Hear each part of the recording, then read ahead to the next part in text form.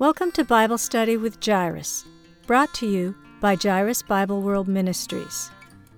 Do not be afraid, only believe. Brother Jairus leads a Bible study group in Chinese every week, and the Holy Spirit often speaks to people during these meetings. We felt compelled to share some of the revelations we received from the Holy Spirit, and we hope these studies will reach and benefit more listeners. All scripture is quoted from the English Standard Version, unless otherwise noted. Thank you for joining us. Bible Study with Jairus, Revelation 2. Transcending Time, the concept of time in Revelation. The book of Revelation is written in the past tense, which seems to indicate that the events it describes have already happened. But a lot of the prophecies in the book are still future. We are still waiting for their fulfillment. How can we understand the difference between time and eternity in the book of Revelation? As we saw in our study of Revelation chapter 1, a lack of understanding of biblical symbolism can prevent us from understanding the book of Revelation. Similarly, a misunderstanding of the concept of time will limit our understanding of this magnificent book. However, through the Spirit, we can transcend time and space. This will greatly help us understand the book of Revelation. The denomination where I was saved was strongly influenced by dispensationalism, a concept taught by Darby and Scofield. These teachers believed that the 7 churches mentioned in Revelation chapters 2 and 3 represent 7 different ages. The church in Ephesus represents the original apostolic church. The church of Smyrna represents the persecuted church in the Roman Empire. The church in Pergamum represents the church's downfall after the establishment of Christianity as the state religion. And the church of Sardis represents the church after the Reformation. The church in Philadelphia represents the great revivals and the rise of the Missionary Era. And the church in Laodicea represents the lukewarm end-time church. Based on this theory, God eventually had no choice but to judge the believers of this age. Only a few believers were victorious. Teachings like this are circulating in many churches. Some of these teachings are correct, but often they are too limited by the concept of time. These 7 churches may represent 7 churches in different periods, but they could also depict 7 different postures of the church in the same time period. Furthermore, these letters to the 7 churches transcend time. They are the Word of God through the Spirit to the church throughout history. Therefore, we must transcend the concept of time and understand the Word of God through the Spirit. Does the Bible record everything in chronological order? Sometimes yes, sometimes no. For example, the Gospels of Matthew, Mark, and Luke may have been written in somewhat chronological order, but the story of John is not in chronological order. The stories of John's Gospel are structured to illustrate certain truths. John presents these truths one by combining different stories together. So what does the order of the letters to the 7 churches convey? On the one hand, these letters are structured in a certain type of chronological order, because some things have not happened yet, but will happen in the future. Yet, the book of Revelation was written in the past tense. In the eyes of the author, it had already happened. How do we understand these time differences? We know that Jesus was crucified on the cross 2,000 years ago, yet the book of Revelation says that he appeared as though he had been slain, presumably recently, Revelations 5:6. Later, the Bible says Christ was slain before the foundation of the world, Revelation 13:8.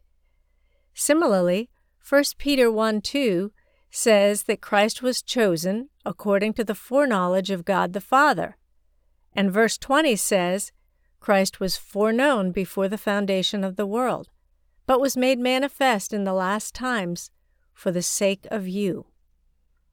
The Lamb existed long ago and will continue to exist in eternity. But he entered time and appeared to us at a specific time and place. Therefore, from this perspective, time is relative to us. If we imagine time as a circle, then outside time, the circle, is eternity, and inside the circle, time is the realm where we live as material human beings. Generally speaking, we can't break out of time, just like we can't go beyond the speed of light. But we know that if our speed approaches the speed of light, we will exceed the limitations of time. Einstein's theory of relativity explains this point of view. Similarly, we can break through the limitations of time in the spirit. We often think that time is linear and sequential. This linear thinking creates a lot of constraints and hinders our understanding of many things. A linear thinker would say, how can the Lamb be recently killed in Revelation 5 and killed before the foundation of the world in Revelation 13? If we are limited by linear thinking, we won't be able to understand this paradox. Instead, it is helpful to think of time as a circle. Outside the circle is eternity, and inside the circle is time. The Lord Jesus said that He is the Alpha and the Omega, which are the first and last letters of the Greek alphabet. If we put all the letters of the Greek alphabet in a circle, this can represent time.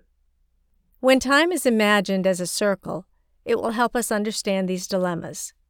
If time is a circle, the starting point is very near the ending point. On a school track, runners compete against each other on a circular track. As they run laps around the track, their positions change, and their perspectives on the starting line and the finish line also change. For instance, when the runners start their race, the coach's eagle looks huge. But when the runners are halfway around the track, the bird looks very small. Both are correct. It's just that the runner's vantage point has changed. In the same way, when the Apostle John saw the slain lamb in Revelation 5, he felt that he had just been slain. But when he ran forward to Revelation 13, he said that the lamb had been slain before the foundation of the world. This is because John was looking at the lamb from a different distance, perspective, and angle. We must understand that the limits of time can be superseded. If the runners leave the track after the competition is over, they will be completely outside of the realm of the competition. Time is like a track, a boundary established by God inside which we can seek salvation and learn to know Him here on earth. Here's another example. When NASA recently crashed a spacecraft into an asteroid during a test, it changed the orbit of the asteroid. Time is like the orbit of this asteroid. When hit by an external force, the orbit can change.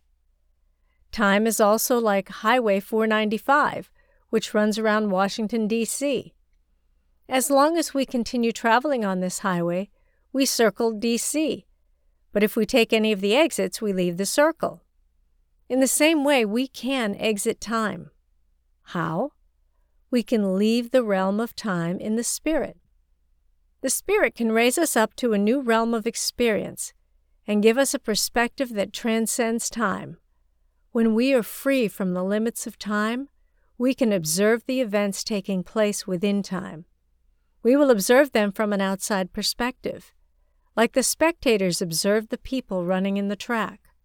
From a high vantage point, we have a completely different perspective. The content recorded in the book of Revelation takes place within time, but the book of Revelation helps us see from a perspective beyond time. If we try to understand it from within time, we will encounter limitations that lead to misunderstandings. For example, is the church within time or beyond time? On the one hand, Revelation tells the church of the church's birth, growth, and development to spiritual maturity within time. On the other hand, the church is beyond time. The Bible says that He chose us in Christ before the foundation of the world, Ephesians 1:4. So, did the Lord speak to the 7 churches within time, or beyond time?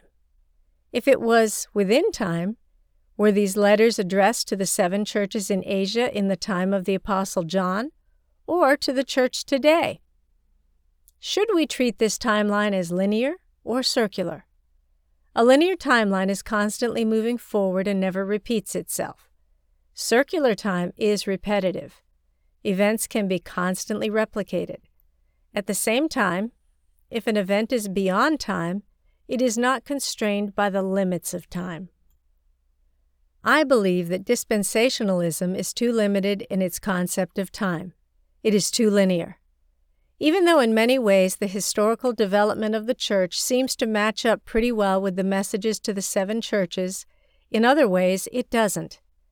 The first 2 letters to the churches indeed seem to correspond to the original church, which was persecuted by the Roman Empire, and the compromising church that joined itself to the Roman Empire and the secular world. But after that, it's more difficult to see the correlation. Dispensationalism correlates the church in Sardis to the church of Reformation, and the church in Philadelphia to the dispensationalist revivals. Countless dispensational churches consider themselves to be the church in Philadelphia. Does this mean that everyone who believes they are in the church of Philadelphia will later experience the death and fall of their church as happened to the church in Laodicea? I believe this view is a little too limited by linear thinking. To a certain extent, church history is no doubt a linear development, but it's also a circle, a realm that can be viewed from inside or from outside. The attitudes of the 7 churches in the book of Revelation continue to repeat themselves in churches at different times and in different places. God's people continue to make mistakes, correct their mistakes, and learn, thereby becoming mature. We are God's pottery. God is the craftsman, time is the furnace. The process of being refined in the furnace requires time. After we've been refined and have matured, time will no longer be necessary. We will enter eternity. During the refining process, our dross is discarded and our gold is retained. Dross represents the things that dwell within time, and gold represents eternal things, or beyond time. Therefore, in the process of understanding the book of Revelation, we must see which concepts are temporary dross that dwells within time, and which ones are eternal gold that dwells beyond time. Time is the furnace that will refine us. While reading the letters to the 7 churches in the book of Revelation, it's important to distinguish between the commands that are restricted to a certain time period and the concepts that are outside of time. There is a staggering contrast between these two. As I have said many times, Jesus' letters to the churches are presented in a sandwich structure. The first part contains words of praise, the middle section contains words of reproach, and the last part contains words of encouragement. This structure is both outside of and within time. The entire Bible is structured like this. Before Adam's sin in Genesis 3, mankind was perfectly good. Although they dwelt within time, people had no sin. The period of time before Genesis 3 also included eternity past, as mentioned in John chapter 1. The middle portion of the sandwich contains Genesis 3 to Revelation 20. After this, Satan is thrown into the lake of fire. Time comes to an end, and people will enter into eternity. The last section is the end of the book of Revelation, in which the eternal state resembles the pre-fallen Garden of Eden. In a sense, the end of time returns to the beginning of time. The refining fire of time has ended, and time is done away with. Not only does time disappear, but death and Hades were thrown into the lake of fire. Revelation 20:14. Time, death, and Hades are tools in the hands of God to help us enter eternity. In my prophetic dreams, I've often been taken to heaven, where I have viewed heavenly scenes outside of time. but simultaneously I continued to live in the material realm of time. How could I experience these spiritual realities while limited by my material body? These experiences taught me that I need to learn to switch perspectives with ease. On the one hand, I'll live forever, and I'm already beginning my eternal life right now. Many people think that eternal life starts after death, which is incorrect. Eternal life starts the moment we are saved. On the other hand, I am temporarily living my eternal life within the constraints of time. So I must be able to switch quickly back and forth between the two perspectives. I often tell my wife about my dreams of heaven. She says, "You don't even sound like you are living in this world." When presenting your experiences and the things you have learned, you should take into account all the different feelings and perspectives of the people around you. The book of Revelation does a great job of speaking about spiritual, timeless realities, while also speaking of earthly, time-bound events. These two narratives intersect and switch seamlessly back and forth. One moment, he's discussing things in the spirit, in heaven, beyond time. The next, he's speaking of temporal things on earth. We must be able to switch freely between these two perspectives, just like a camera lens switches freely between close and long shots. Therefore, when reading the book of Revelation, we must understand which events are earthly and which ones are heavenly, which ones are within time and which ones are eternal. We must learn to see the church in the book of Revelation the same way a geologist sees a gold mine. A geologist does not classify a gold mine by the amount of soil that surrounds the ore, but by the amount of gold. The process in the book of Revelation is the process of refining the gold to eliminate the useless rock and sand. When we realize that God's will for the church lies outside of time and within eternity, we can understand our ultimate purpose and direction so that we don't get lost in our current experiences of suffering. And when we look at the temporal needs and weaknesses of the church, we will see the ways we need to be purified so we can cooperate with God's discipline, which removes our dross and makes us spiritually mature. When we read Revelation, we must constantly switch back and forth between these two different perspectives. Dispensationalist eschatology and other similar belief systems seem to produce negative results. Many people are restricted by this type of linear thinking. They compare the 7 churches in Revelation to the 7 ages of the church. The last age is Laodicea, the lukewarm church. God will eventually come to judge the world, take to heaven all the overcomers in the church, and discipline other people. This explanation is partly correct, but it has an overly negative focus. According to Revelation, the last days are extremely glorious. The book of Revelation does contain negative events, such as various judgments, the acts of the evil spirits and our rebellion, but it's also full of positive visions, encouragement, spiritual harvests, and victory. The appearance of the bride of Christ and the spiritual overcomers in chapter 12 is the turning point in the book of Revelation. Later, with the help of God and the angels, the bride of Christ fights against Satan and his army and wins the victory. This not only brings in the glorious millennial kingdom, but also ushers in the end of the age, the new heaven and the new earth and eternity. We must re-examine our eschatology because many people are deeply influenced by negative eschatology. As soon as there is a sign of trouble, such as disasters, wars, and darkness in the church, they immediately become discouraged, waiting for God to judge them and take them away. They give up trying. This is actually a trick of Satan. The Lord Jesus taught his followers to pray, "May God's will be done on earth as it is in heaven." If God had wanted us to fail in the last days, the Lord Jesus would not have needed to pray this prayer. God's will eventually be done on earth as it is in heaven. As Habakkuk 2:14 says, For the earth will be filled with the knowledge of the glory of the Lord, as the waters cover the sea. See also Isaiah 11:9.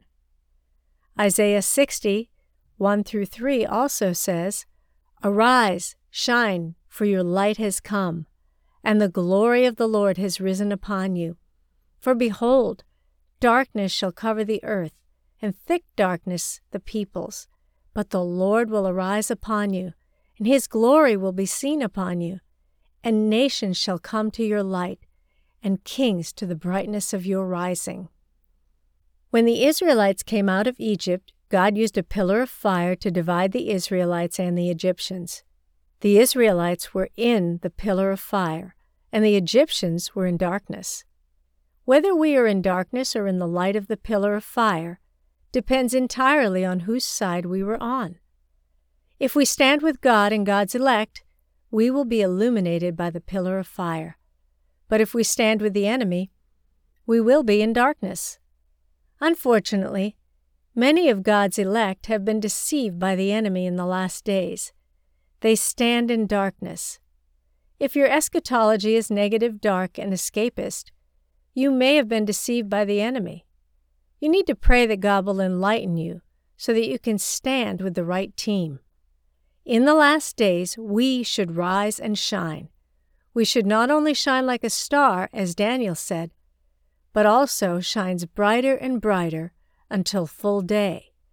Proverbs 4:18.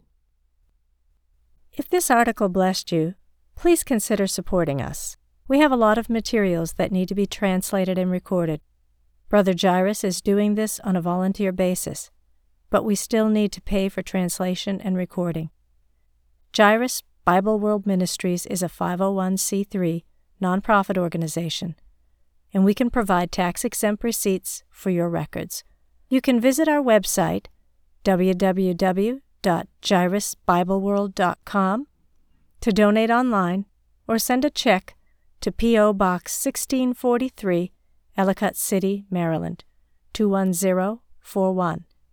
Please make checks payable to Jairus Bible World Incorporated. You can also donate via PayPal. Our PayPal email address is info@jairusbibleworld.com. We greatly appreciate your support. Music, Acoustic Guitar 1 by Audionautics is licensed under a Creative Commons Attribution License.